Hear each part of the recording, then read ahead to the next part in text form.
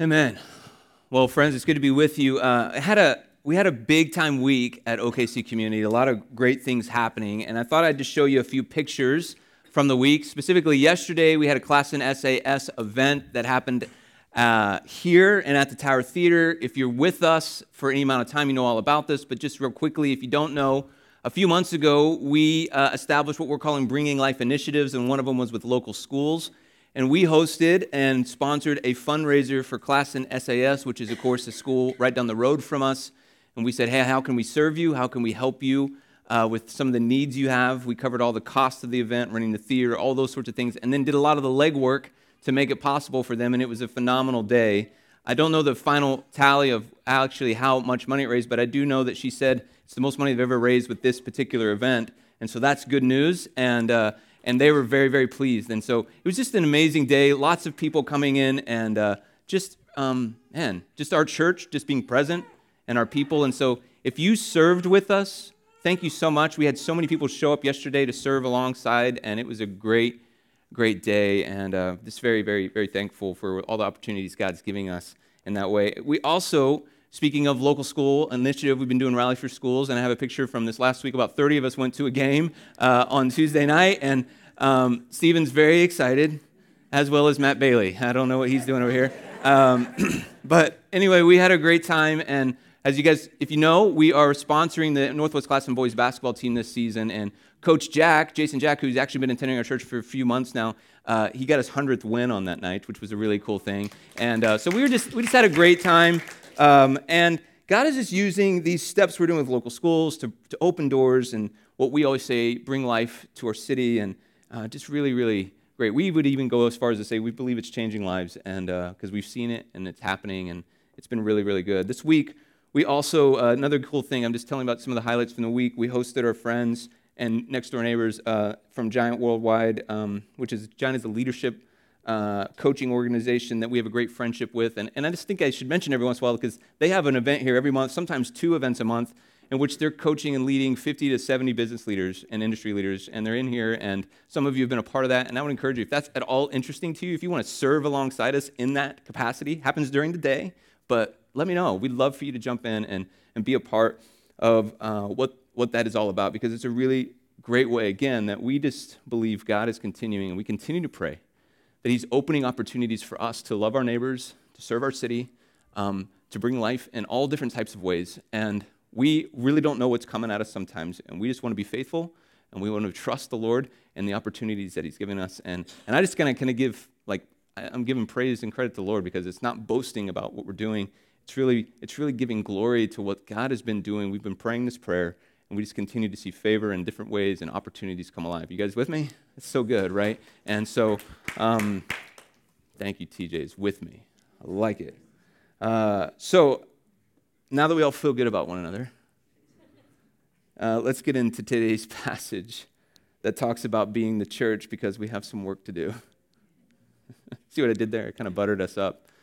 And now we get to get into the scriptures and go, what has God got to say to us? So today, as we are going to spend time in, I believe, one of the central passages, if you will, to what it means to be the church. And I told you a few weeks ago that Ephesians is probably the churchiest book in the Bible. It talks a lot about the church. And Ephesians 4, we find some critically important words, if you will, about what the church ought to be, what we ought to be thinking about, and what we ought to be doing. And so what we're going to do today is we're going to look at these words, and then we're going to ask ourselves, is this who we're becoming? Is this the church that we're becoming? Are we doing the things that the scriptures teach us? And we're going to cover some big-time things that probably could be covered over 3 or 4 weeks, so you can kind of see this as you're getting 3 for 1 today. You know what I'm saying? It's a great deal. And the best part is it's only going to be an hour and 20 minutes today, so sermon length jokes are the best, by the way. So just a reminder of some of the context of this passage. The Apostle Paul, he had planted a church in the city of Ephesus, and the church starts to explode, and the Spirit is being poured out on these people, and there's revival that breaks out in the city, and Paul actually stays in the city for 3 years, which is the longest he ever stayed at any city in the New Testament. He stays there for 3 years, and he builds up this church. He raises up leaders, trains pastors and elders, and he releases people to start doing ministry. And later on, then Paul leaves. And Some while later, he finds himself in prison because that's what happens. You plant churches and you go to prison, apparently. And so he is in prison and he writes this letter to and then encourage the church and to share with them a few more words to build them up. And I mentioned, again, I keep reminding us of some of the things that we've been talking about thus far, but chapter 4 is a very pivotal chapter in the book because the first 3 chapters, he's all about the theology of God, the doctrines of God. He's praying for the church. He's praying to the Lord, and he's really building them up about all the great things of the Lord. And then in chapter 4, he pivots and says, okay, so if we believe all this, therefore, is what we talked about last week, this is what it must mean for us and how we ought to live. And so we're in that conversation, and here we go with verse number 11. So Christ himself gave the apostles, the prophets, the evangelists, the pastors and teachers to equip his people for works of service so that the body of Christ may be built up. So here we have Jesus giving the world, the apostles, the prophets, the evangelists, the pastors and teachers to equip the church. Verse 13, until we all reach unity in the faith and in the knowledge of the Son of God, and then we become mature, attaining to the whole measure of the fullness of Christ. So I just want to pause here because this particular verse, we're going to try and grasp some pretty big thoughts here today. These are huge words in understanding what's called ecclesiology. And ecclesiology is just the theology and the study of the Christian church. And understanding these verses is critical to you understanding how the church has operated for centuries. Because what this is essentially saying is churches are going to be equipped. The people, they're going to be led. God's going to call people. He's going to call apostles, prophets, evangelists, shepherds, or pastors, another word for shepherds, and teachers to then equip God's people for works of service. Equip God's people for the work of the kingdom. This is what he's saying. And so you and I, we have seen this, and we've probably been a part of churches that think this way. We think this way. And I want to sort of explain this better. I want to show you something. I want to show you kind of what I believe is a very overly simplistic way of explaining kind of how a lot of churches operate. And we're going to, like I said, we're talking church. This is a churchy part of the Bible, and we're going to talk about it. But there's this kind of models that are out there, and I hate to use the word models because it's way oversimplification of a much broader thing. But where you have churches that operate with a clergy mindset and Ephesians 4 mindset. Let me just explain what I mean by this. A clergy mindset is this. There's a church, they've grown enough, and they want to hire a pastor, and so they go hire a pastor, right? And they hire that pastor, and they tell him what they need to do, and the pastor then goes and he does all the visitation, then he does all the marrying them, and he buries them, and he goes on and he does the administering, and he does the teaching, he does all the work, and the people receive this ministry, and they're thankful for it, and they're grateful for it. But then, if for whatever reason they feel like, hey, this guy isn't really measuring up to the amount of ministering we think he should be doing for what we're paying him, for what we're expecting of him, they eventually then go, you know what, it's probably best for you to go minister somewhere else. We're going to get ourselves a new minister that can upgrade. You know what I'm saying? So they upgrade their clergy. You guys with me? Never mind. So then what happens is there's a church that exists, and essentially out of this model, there's one minister. Do you get it? And if it's a larger church, it's a staff of ministers. Because you guys are familiar with this. And then the Ephesians 4 model says something different. And it's a church that says, hey, we're going to have some who are called. Some called, and in the language that we're reading here in Ephesians 4, some called to be apostles, prophets, evangelists, shepherds, teachers. And they are going to equip God's people for works of service. They're actually going to equip people to be the saints and to be the ministers. And so what happens is then you have an environment in which there's, of course, the main calling of those who are leading the church is actually to equip. It's not to actually do the work, right? It's to help others together do the work. And so in this type of model, you don't just have one minister or a staff of ministers. You have a whole congregation of ministers. Are you with me? Right? And so this is the idea that we, of course, want to be here. Are we perfect at it? No. Are we figuring it out? Of course we are. So with that said, let's keep reading. Verse 14. Then we will no longer be infants, tossed back and forth by the waves, blown here and there by every wind of teaching and by the cunning and craftiness of people in their deceitful scheming. Instead, speaking the truth in love. Isn't that always a good moment when someone speaks the truth in love to you? Yes. We will grow to become, in every respect, the mature body of him who is the head, that is Christ. He keeps talking about maturity, doesn't he? From him, the whole body, joined and held together by every supporting ligament, grows and builds itself up in love.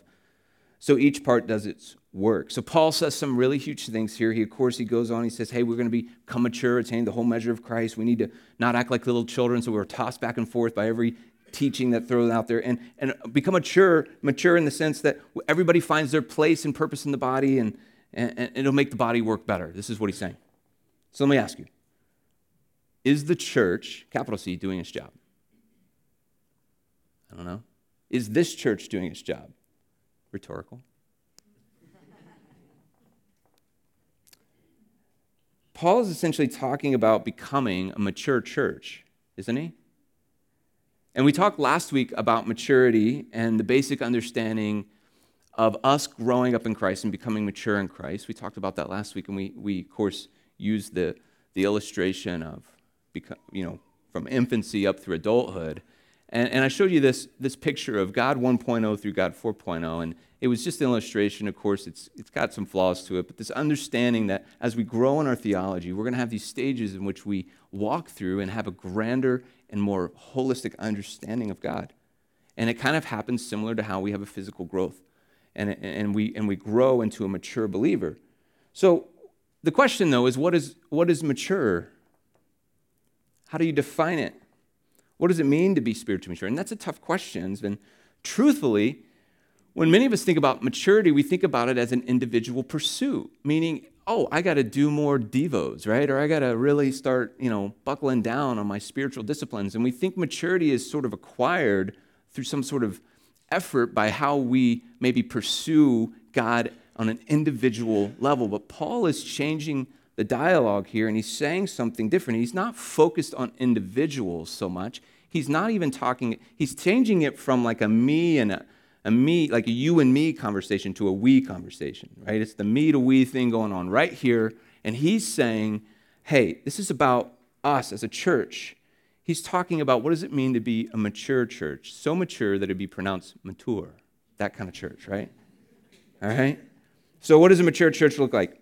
It's a church, let me just ask you, for a lot of us, we think, a mature church is, so they have a lot of people who know the Bible. I mean, the Pharisees knew the Bible, though, right? So I don't know if that's maturity. Or maybe it's a church that's just sold out to like social justice things, and they're always serving all the needs of the world. Maybe that's part of it. Or maybe it's a well-organized like body in which they have exciting worship, right? And top-notch communicating and polished ministries and abundant and well-timed serving opportunities, right? Maybe that's, I say that tongue-in-cheek, right? Maybe that's a mature church. In this passage, Paul speaks to 4 things about what a mature church is. And I want to sort of break these down. They'll be on the screen. But I'm just going to go through them, and this is what he says. He says the first thing, a mature church is this. It's becoming more like Jesus. It's the first thing he says. Verse 13 says, until we all reach unity in the faith and in the knowledge of the Son of God and become mature, attaining to the whole measure of the fullness of Christ. Meaning, become more like Christ. This is what he's saying. I want you to listen to this statement by a guy named Neil Cole, who's like a church planning guru. He said this. He said, ultimately, each church will be evaluated by only one thing. Its disciples. A church is only as good as its disciples. It doesn't matter how good your praise, preaching, programs, or property are. Nice job with the P's. No, it doesn't matter how good your praise, preaching, programs, or property are. If your disciples are passive, needy consumers, not moving in the direction of radical obedience, then your church is not a good church. This is what he says.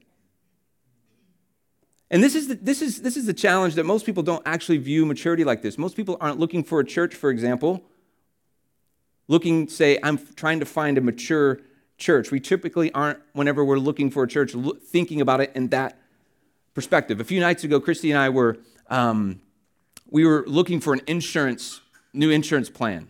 I don't know if you've ever done this. We're on the computer, and you can actually click compare. You know what I'm talking about? And they'll put both plans right up next to each other, and you can compare everything. Like, this one has a $5 copay. This one has a $100 copay. You know what I mean? And you're trying to figure out which one is best.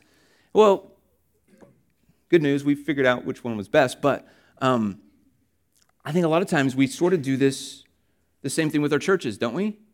We look for the right fit. You know what I'm talking about? We compare and contrast, and we constantly measure if the time we're giving is worth it, if what we're exchanging is worth it. And again, mentioning, kind of pulling a string to some of the conversations we've been having. We talked about a couple weeks ago, the process that we all go through when we're trying to find a church. You guys don't remember what I'm talking about? And we feel like one that we can be connected to and that we could like and all those things. And so we look around for compare, contrast the best fit for ourselves. And so we're like, do they have the right worship style? Do they have the right vibe? Do they have the perfect, barnwood backdrop? Whatever it is, right? That we're looking for in a church, right? We ask things like, how's the location? Do I enjoy the location? And you know what? I get that, and I want to make sure. And so some of us are like, I want to make sure I like where it is. I want to make sure there's good places to eat afterwards. I'm not judging, but I literally have had people say to me, I love coming to church here because there's so many great lunch options. I'm just saying, keep that on the DL. I'm not sure Jesus wants to know that, okay? I'm not sure he wants to know you're choosing where to go based on lunch. Or maybe we ask, how friendly is the place, right? And we think, I don't want the overly fake friendly, but I also don't want the distant and cold. I just want that right amount of pseudo-friendliness, you know what I mean? Some of us are thinking that, or what's the worship like? We want the ancient or the modern, whatever, maybe a mix of both, however you do that. And these are literal questions. I know these get asked. I want preaching that's 20 to 25 minutes. I want it to be funny, but I also want it to have Greek and Hebrew references, and I also want there to be postmodern philosophers while also staying with the classics. Give me a little Calvin, give me a little Wesley. Take your flavor, right? And whatever. I also want it to be relevant, but I also want it to be rooted in first century church. Think about that one. I joke, but honestly, those are the things we think about. And we all get the process, and we all get the strangeness of the process. What we're talking about is finding a mature church, but I don't know if that's what we're all looking for. Do you get what I'm saying? We're looking for other things in a church. And Paul is changing the dialogue here. And he's starting to change and talk about what a church ought to be. And the first thing he says, shouldn't our number one question be, is this church, or am I becoming more like Jesus? Am I becoming more like Christ? Our team, our staff talks about this a lot. We talk about the fact that we have to be a group of people that are learning how to equip people to become more like Jesus. Our kids ministry up there, if you're a teacher, you know this already, but our kids ministry, they have this little chant they do every week. You guys know this?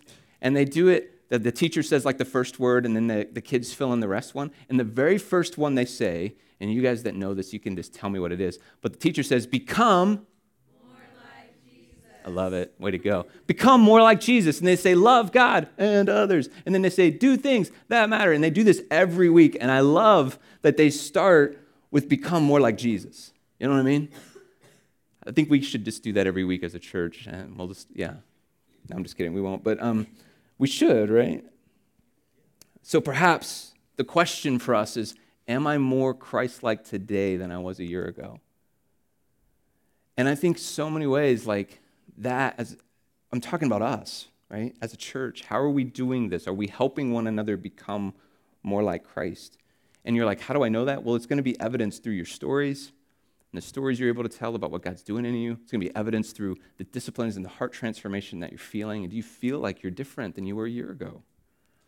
So the second thing, that's the first thing Paul says. Second thing Paul says, we're just going through this today if you haven't been able to tell. Second thing he says is, look at a mature church is theologically driven. You're like, he didn't say that. Pretty much did, let me tell you. So verse 13 and 14, reach union in faith, knowledge of God, become mature, attaining the whole measure of the fullness of Christ. Verse 14, so then we will no longer be infants, little babies, tossed back and forth by the waves, blown here by every wind of teaching and by the cunning and craftiness of people and their deceitful scheming. Now, I know you're like me, we love the kids, but kids will believe anything you tell them. They're very, very gullible, aren't they? When I was a kid, this is a true story. I don't know how old I was, but I remember someone telling me that if I swallowed a watermelon seed, that watermelon would begin to grow inside of me and it would grow out my ears. And I was terrified of swallowing a watermelon seed, which makes me so grateful for seedless watermelons today, right? But I believe that, it's like 12 or 13, something like that. No, it wasn't that. I believe that, and sometimes it's cute and adorable what kids believe, and sometimes, and this is like the serious side of that, like the lies that can be told to kids, depending on how severe and what the intent was, they can be very damaging, right? Like it can ruin lives because they can believe anything. And sometimes it's cute, but sometimes it's not. And when we're immature, we can be easily deceived. Any teaching can come along, and it could totally throw us. Someone can hand you a book and say, all religions are the same. And you're like, well, maybe they are. Look, this guy sounds pretty convincing. Or perhaps you go to, as you get into high school or you get into college, you get into a class and someone says, oh yeah, that the whole theology about the creator God thing, yeah, I don't believe that. And then you're like, yeah, maybe that's not true. And we start to have this, we get tossed back and forth in our beliefs. And I'm talking about really easy examples, but I could get into so many examples that I see happening within the church today among believers in which we are jettisoning, if you will, solid, firm-rooted theology for what I would call fleeting ideas, right? That just kind of come in, they toss us back and forth. So then we get like, well, what does God really think about this? What does God really think about that? And most of the time, it's pretty clear what God thinks about it. We're just not sure if we understand it yet. And we haven't spent the time to actually understand theology. So a mature church is actually theologically driven in which we are not going to be deceived. And what is it? There's 3 words he uses. The enemy will deceive us if we are childlike, and he uses 3 words. His first one he uses in cunning ways. Another version says trickery. And the original word of that is actually connected to a game playing dice. So he would use dice, but it was a loaded dice. And so you have no chance in winning this game. You're playing a game that's fixed against you, in which you're going to lose. So there's going to be cunning ways. And then he's also used the word craftiness. This is the idea of a mirror reflecting something back, but it's actually not, it's a distorted image coming back to you. It's like those funhouse mirrors where you're looking at it like, oh, no, I'm tall and skinny. This one, I'm short and fat. And it's kind of like that, where you're not seeing the truth. You're seeing a distorted reality. So the enemy will deceive you through a distorted reality. Anybody ever believe lies about yourself? See what I'm saying? And then he uses the word scheming. And scheming is a systemized error in a sophisticated way. Does that make sense? Someone is going to, in a sophisticated way, seed error in the way you see the truth. And so he says, I don't want you to be like a child where you're gullible and you believe everything that comes your way. I actually want you to grow up in your theology and your understanding of God. A lot of scholars believe that today's world, the postmodern world we live in, is actually one of the most difficult eras of time for people to find theological rootedness. Because there's so much access to information in the world of thought and ideas that everything's coming at us, and because we aren't rooted, we are being tossed back and forth so easily right now. And so before, maybe there was a time in which, even though in the Ephesians, for example, first they had all sorts of philosophies, ideas floating around in their culture as well, but today it's even different. But I think on the flip side, the positive side of today's world, which is really cool, is we have more access to resources and information than we ever have, which means we can become the most theologically astute generation of all time as well. Because we can actually have access to whatever we want to learn and what we ever want to know. And so all the world of thought and theology is available to us. Most of us just aren't tapping into it. So, to be a theologically driven church means we must constantly test what we're doing against not only what we know of God, but what we know of the Scriptures. So that's the third thing he said, or that's the second thing. The third thing he says a mature church is relationally healthy. It's relationally healthy. So he goes on, he says, I'm going again, verse 14, he talks about the infants and all that kind of stuff. And then verse 15, he says, instead, speaking the truth in love, we will grow to become in every respect the mature body. Remember, we're talking about maturity. Of him who is the head, that is Christ. Here's that classic statement, speaking the truth in love. This is overused and abused, but it's intended to be good. I don't know about you, but I don't think there's very many people that are good at this. You know what I'm saying? Either people don't speak at all, they stay silent, things are going on, need to be said, they just don't say anything, they avoid it. You with me? Or there's the trigger point where they blow up in anger and frustration, and there's no love, right? So they're either not speaking or they're not using love. Are you with me? Yes? How many of you love when people speak the truth in love to you? How many of you love that? It's just a great moment. Someone's like, yeah, I really do. Most of us are like, no, I'm not really. Someone comes up and says, hey, do you have a minute? And you're like, no, I don't. But do you have a minute? Because I have something I've been meaning to tell you, right? Most of us don't do this really well. And we struggle with this. And how many of you been in a situation where there was truth spoken, but love was absent? That just feels like judgment, right? A lot of us have been in situations where people who are the church, or are supposed to be the church, will speak truth, but then they do it in a non-loving way, and we find ourselves hurt, and we don't just say we're hurt by them, we say we're hurt by the church. How many times I've heard that? And I understand it. However, when love without truth happens, that's insincere. Meaning, let's say I go to the doctor, and I have my heart's hurting, and my left arm is like limp like a spaghetti noodle, right? And I'm just like, I have a problem. And he goes, you know what though, man? You're just such a good guy, and your right arm is working great. What I need in that moment is not love and affirmation for the good things about me. I need him to tell me what's wrong with me. Are you with me?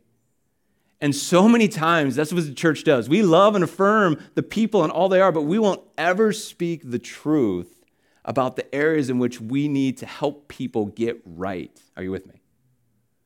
So we're talking about a mature church, right? So listen to what Dietrich Bonhoeffer says. Now, Dietrich Bonhoeffer, if you don't know who he is, amazing guy. He was in Nazi Germany, put in a concentration camp, wrote so many amazing books about the Christian faith. And he says this is like it blew my mind. But, maybe I'm not as smart as you, so let's see what you think.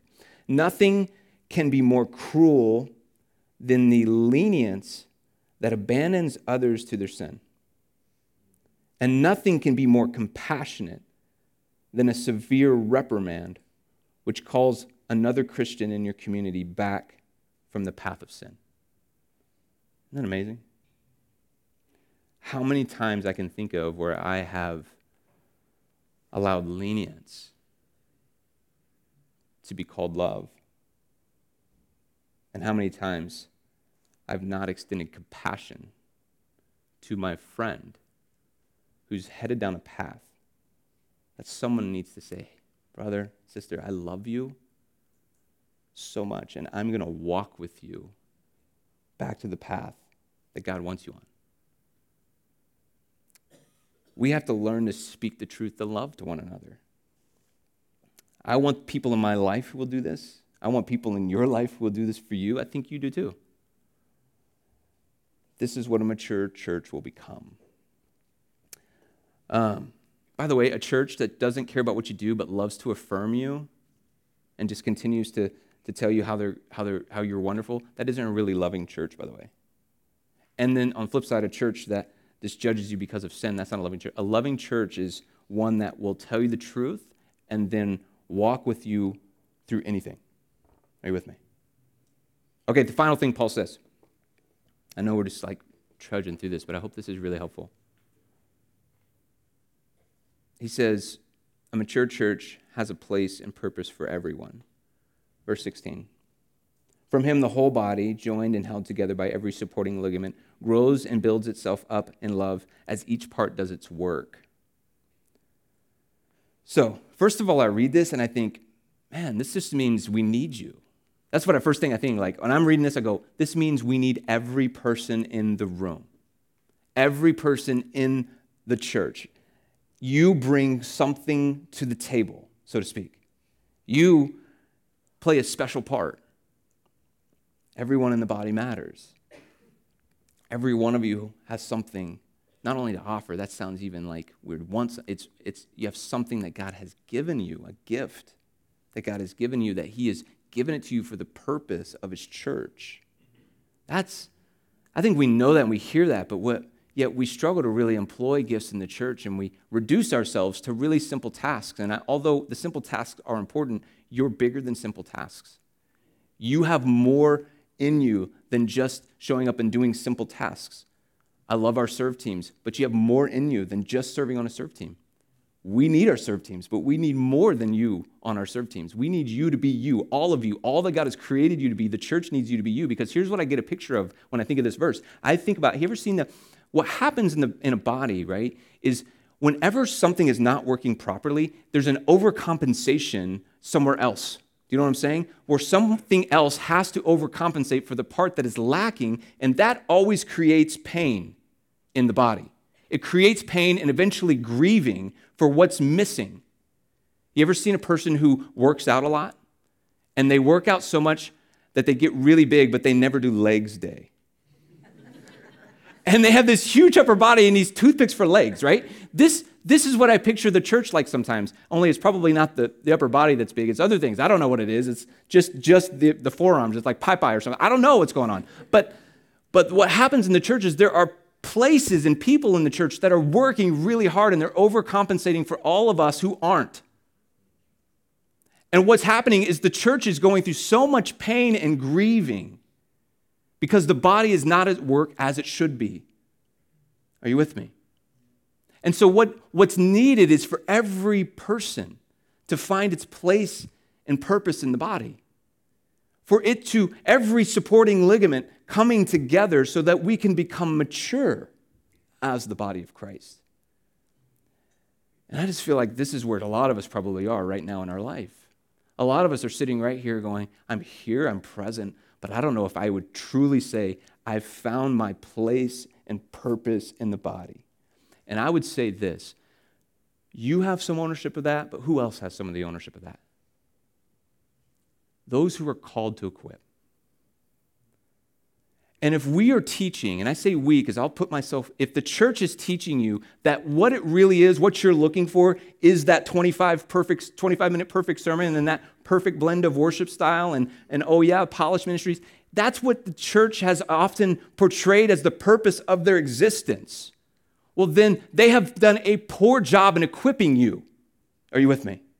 Because we've instead said, what we're asking of you is to exchange your time for a bill of religious goods and services. And I'm saying to you, no, we don't want to be a clergy model where the minister or the staff does the work and the congregation consumes, but instead we want to be a church where there is people who are called to equip, and there are saints who are called to do the work of ministry, and we together are going to be a fully functioning, mature body of Jesus with Jesus as the head of his church. Are you with me? That's what we want. And I think we know this, but sometimes we have to just spell it out. And this is what Paul does. And that's what we're doing today. Paul is spelling out what it means to be a church. So I'm about done. And we're going to pray. We're going to worship. But we put so much focus on the individual pursuit of God. Most of your life, I would probably assume that most of your understanding of your relationship with the Lord is you personally and how you are pursuing him. How much are you praying? How much are you devoing? Whatever it is that you do. And there's an individual focus when it comes to your relationship and especially your maturity. But here Paul changes the dialogue and says, what if we together as a church, what if we would become more like Christ? What if together we figured that out? And together we are encouraging one to become more like Jesus? What if together we were speaking the truth in love? And this was part of our practice and part of what we did every day. What if we were theologically rooted in the scriptures to where we wouldn't let one another be tossed back and forth, but we'd bring it back to Scripture? And what if every person had a place and purpose in the body? Are we there? Heck no. Are we close? Probably not. But there's a key word at the beginning of the Scripture that we will become. I look at the word become in such a beautiful way. It is a process. Who am I becoming, right? Who are we becoming as a church? And becoming is a trajectory, meaning if I believe all the things we do in this church are going to lead us to become another consumer-oriented church, well, I'm out. But if I believe what we're doing is giving us a trajectory to become this kind of church, I'm in. Are you with me? I want to become this kind of church. I want to become an Ephesians 4 church. And by the way, Ephesians 4 is not conclusive. It's not exhaustive. There's a lot of other things that especially Jesus said about being the church that I can't wait to get into. This is just a good list and a good part of some of the things that are in the scriptures that we must pay attention to. And so I don't know how the Holy Spirit wants to speak to you today. I don't. I was actually thinking about this, like, how do I close this? And I don't think I have to close it. I think you need to. I think you need to take this and you say, God, what are you saying to me? And where am I going with this? Holy Spirit, would you speak to me? I think we need to pray for ears to listen, eyes to see what he wants us to do with the things that we read in the scriptures. And so today, that's my prayer, is that you would have ears to hear and eyes to see whatever it is you need to hear or see from these words in Ephesians 4. So, friends, let me say this and we'll pray. May we become mature, attaining to the whole measure of the fullness Christ. May we become like Jesus. Amen.